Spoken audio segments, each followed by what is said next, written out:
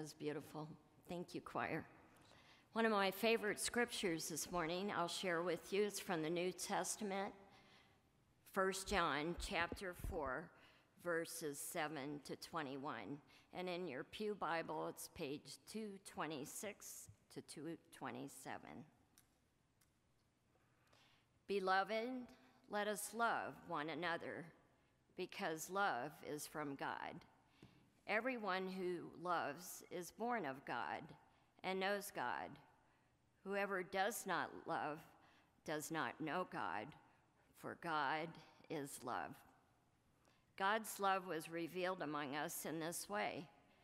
God sent his only Son into the world that we might live through him. In this love, not that we love God, but that he loved us and sent his Son to be the atoning sacrifice for our sins. Beloved, since God loved us so much, we also ought to love one another. No one has ever seen God. If we love one another, God lives in us, and his love is perfected in us. By this we know that we are able in him and he in us, because he has given us of his Spirit. We have seen and do testify that the Father has sent his Son as the Savior of the world. God abides in those who confess that Jesus is the Son of God, and they abide in God. So we have known and believed the love that God has for us. God is love, and those who abide in love abide in God, and God abides in them. Love has perfected among us in this, that we may have boldness on the day of judgment, because as he is, so are we in this world. There is no fear in love, but perfect love casts our fear. For fear has to do with punishment, and whoever fears has not reached perfection in love. We love because he first loved us. Those who say, I love God, and hate their brothers and sisters are liars. For those who do not love a brother or sister whom they have seen cannot love God, who they have not seen. The commandment we have from him is this: those who love God must love their brothers and sisters. This is the word of God for the people of God. Thanks be to God. Thank you, Bonnie. I want to say thanks to Quentin for your prayer, and his wife Tisha is also with us today, and we're so glad that you could make St. Paul's a part of your reunion weekend. You blessed us by being here. Question: who do you look like? When people see you, who else do they see? People tell me I look like my mother. It's not really true. No. I mean, we do smile exactly the same, and we're the same height, and we tend to stand in the same way, and we use the same hand gestures. And of course, the older I get, the more often I say stuff that sounds just like her. Okay, so maybe I look a little like my mother. When you see me, you see some reflections of Elizabeth Lippold. And if you knew her, you would know what a compliment that actually is. What about you? When people see you, what reflections do they see? It doesn't just have to be about inherited genes. My father was deeply influenced by his grandfather and one of his uncles. Russell Schooley was a kind, gentle, patient, quiet man, a little different from my quick-tempered grandfather. And my father's character is in large part a reflection of the relationship he had with his uncle. When people see you, what reflections do they see? Those might not be reflections that anybody else could name out loud, but you know that they're there. You know. You know what has shaped and what has influenced you. You know what you have received from others. that you're now reflecting back out into the world. And now, because we're sitting here in church, here comes the unsurprising turn to this question. When people see you, to what degree do they see the love of God reflecting back out to them? When people see you, do they see a reflection of the love of God? Last week in the sermon, I shared with you briefly the process that we used over the summer to come up with some new language for our mission here at St. Paul's. A mission statement, it tells us what we're about, what we're doing here, what is our purpose. It's like our baseline. What is St. Paul's doing here on the corner of Jackson and Grant Streets in Papillion, Nebraska? What are we about? Well, it's this.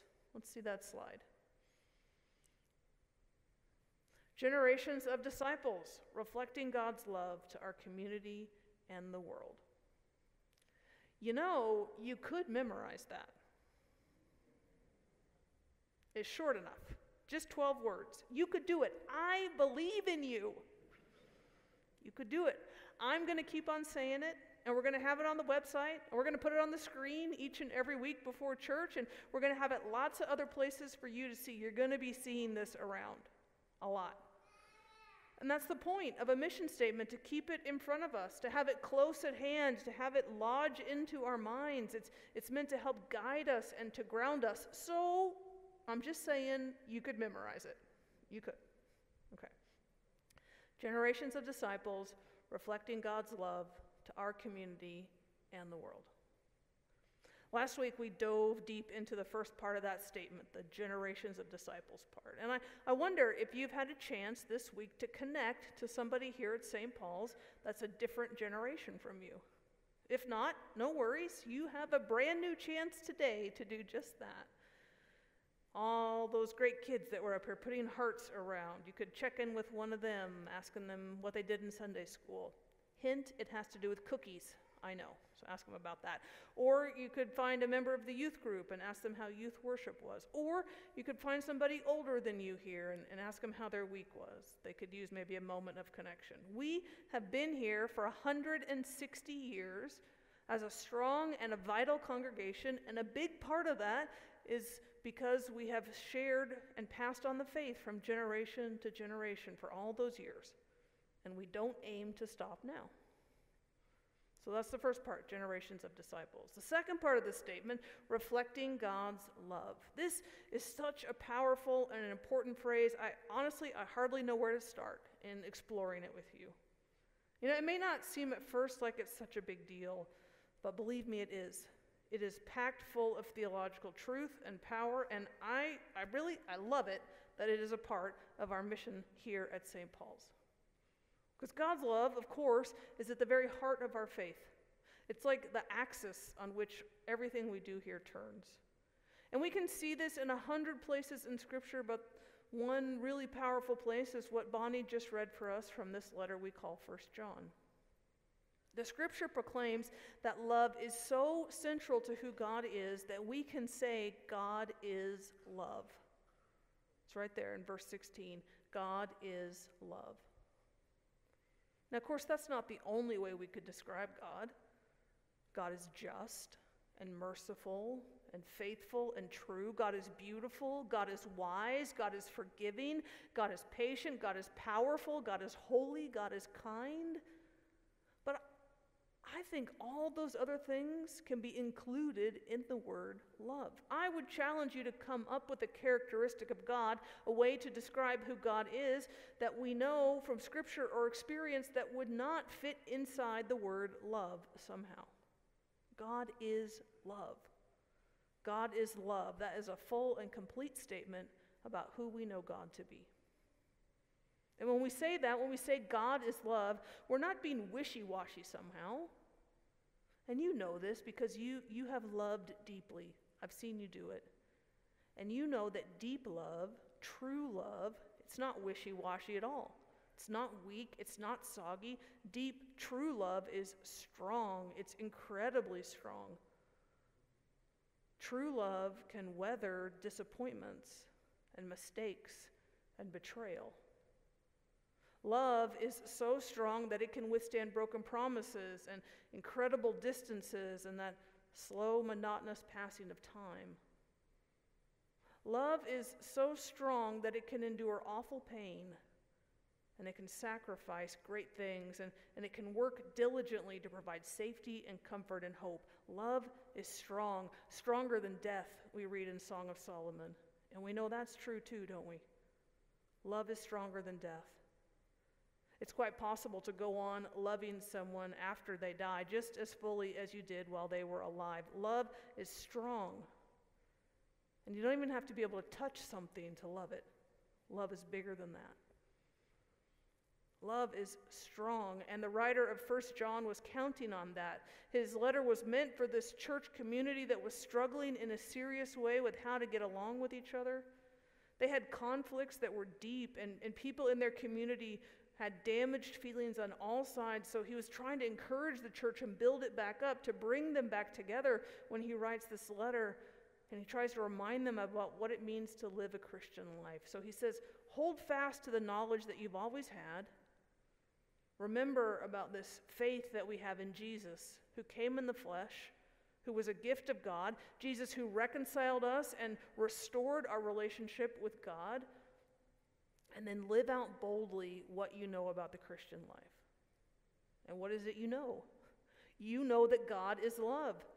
And to understand that means to love other people. When we know that God is love, we love other people. Jesus told us the same thing. Remember, he said, what are the most important commandments? Love the Lord your God with all your heart, soul, mind, and strength, and love your neighbor as yourself. The writer of 1 John says the same thing. He says, since God loved us so much, we ought to love one another. No one has ever seen God. If we love one another, God lives in us, and God's love is perfected in us. Now, long ago and far away, in seminary at Candler School of Theology, the best seminary in the world, so it's said. I had New Testament with a professor named Carl Holliday, and he points out that this argument that 1 John is making is like this. He says, if we're children of God, if we are children of God, then we reflect who we know God to be. Our behavior reflects who we believe God to be. If we know ourselves to be children of God, if we believe God is our heavenly parent, then we must see that our own character, our own behavior, our own being is rooted in the character and behavior of God. Like mother, like daughter, right? Like father, like son, like parent, like child, like God, so are we. We are made in the image of God. As God's children, we reflect God's image. So if we believe that God is righteous, as God's children, we want to act righteously. If we believe God to be love, then as God's children, we love one another. This is the crux of the message of 1 John. If we know God to be love, then we love one another. Okay? So this reflecting God's love that we have in our mission statement, it is very, very biblical. People who know God's love share that love with other people. It's fundamental to the scripture. It's fundamental to what it means to follow Jesus. It is also very, very Wesleyan. Super Methodist, this statement actually is. I want to do just another minute of theology with you because I think this is cool. I get excited about it. It's one of my favorite things about Wesleyan theology, and it's why when someone in the mission statement committee suggested that we use this word reflecting, I got really excited. Okay, so John Wesley, he's that guy from 18th century England that founded the Methodist Church. He did not mean to found a whole new church, but it happened, as it does. That's a story for another day. But he was a priest and a writer and a preacher and a theologian. And you might remember that in the first chapter of the Bible, Genesis chapter 1, we read that we are made in the image of God. The scripture says, so God created humankind in his image. In the image of God, he created them, male and female, he created them. All right, so we are made in the image of God. But what does that mean? What does it mean? Does it mean that God has hands and feet and noses and hair like we do? Is that what it means? No. Okay, no, it does not mean that. It does not mean that. Wesley said, what it means is we carry the image of God in such that we are able to receive the love of God and reflect that love, that image, back out to other creatures. So it's not like we have an inherent possession in the image of God, but this active living relationship we have with God is what makes us have the image of God in us. Right? He didn't make this idea up himself. He was deeply influenced by the writing of what we call the Eastern Fathers. These were teachers and preachers and bishops in the first 500 years of the church who lived mostly in Greece and Syria. And they often used the metaphor of humanity like a mirror. A mirror, okay? So called to mirror God in our own lives, but reflect that grace back out into the world, and thus to mediate the life of God to the rest of creation. So just think for a second about a mirror. Think if you have a mirror, and if it's sitting in a dark room, like you can't see it, right? You don't even know it's there. But in the middle of that dark room, what happens if you shine a light on that mirror? All of a sudden, the mirror will shine the light to the whole room. The whole room, everything will be lit up. As soon as the light stops shining on that mirror, it will once again disappear from view. The church fathers, the Eastern Fathers, and John Wesley both say, we are like the mirror. We receive the love and mercy and grace of God, and it lights us up. It lights us up, but not just for ourselves. It lights us up, and we get to reflect that light and that love to the world. That mercy, that grace that we receive, we reflect it to the world. But we can only reflect it in the measure that we receive it. The love that we get from God is the love that we have to give to others. And importantly, because this image of God, this reflection of God is a reflection, it can be distorted, it can be dimmed, it can go dark. So if we're cut off, if we cut ourselves off from the source, then we have no love to give to the world. So the love we give to the world, it's actually a sign of our relationship with God. The more deeply we are connected to God, the more holy, the more naturally, the more beautifully God's love is broadcast out into the world from us. Reflecting God's love. That's what we're about. And it requires us to be deeply connected to Jesus. It requires us to know and trust the saving love of God. It means that we know God and we work to know him even more, deeper and deeper, that we're trying to grow in our faith, that we trust as we grow, as we receive, and we love God more deeply, we will share more and more of that love with the world, and the world will be changed by it. So this business, reflecting God's love. In those three little words, we have a call to faith, we have a call to growth, we have a call to share, we have a call to action. That's a lot wrapped up in that middle statement. It's central to what it means to be a follower of Jesus, and it is central to our purpose here at St. Paul's. Okay, I know you're as excited about that as I am. Next week, we are going to talk more about exactly what it means to reflect that love to the community and the world. But I have a challenge for you this week, of course, and that is, I want you to pay attention. I want you to have your eyes open for the ways that you yourself and those around you are reflecting God's love. I want you to ask yourself a few times this week, maybe at the end of the day, you could ask yourself, what image am I portraying to the world? What did people see reflected in me today?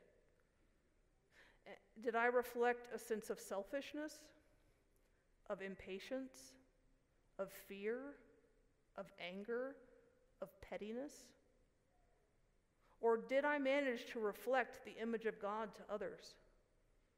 Did people look at me today and see peace? Did they see kindness? Did they see self-control? Did they see generosity? Did they see trust? Did they see love? Ask yourself that question a few times this week. Pay attention to the people around you and see where you can see the image of God reflected in them, in what they're doing, in what they're saying. Friends, the world needs a lot more of Jesus. And we have been given the gift of God's love to reflect as far and as wide as we can. Thanks be to God. Amen.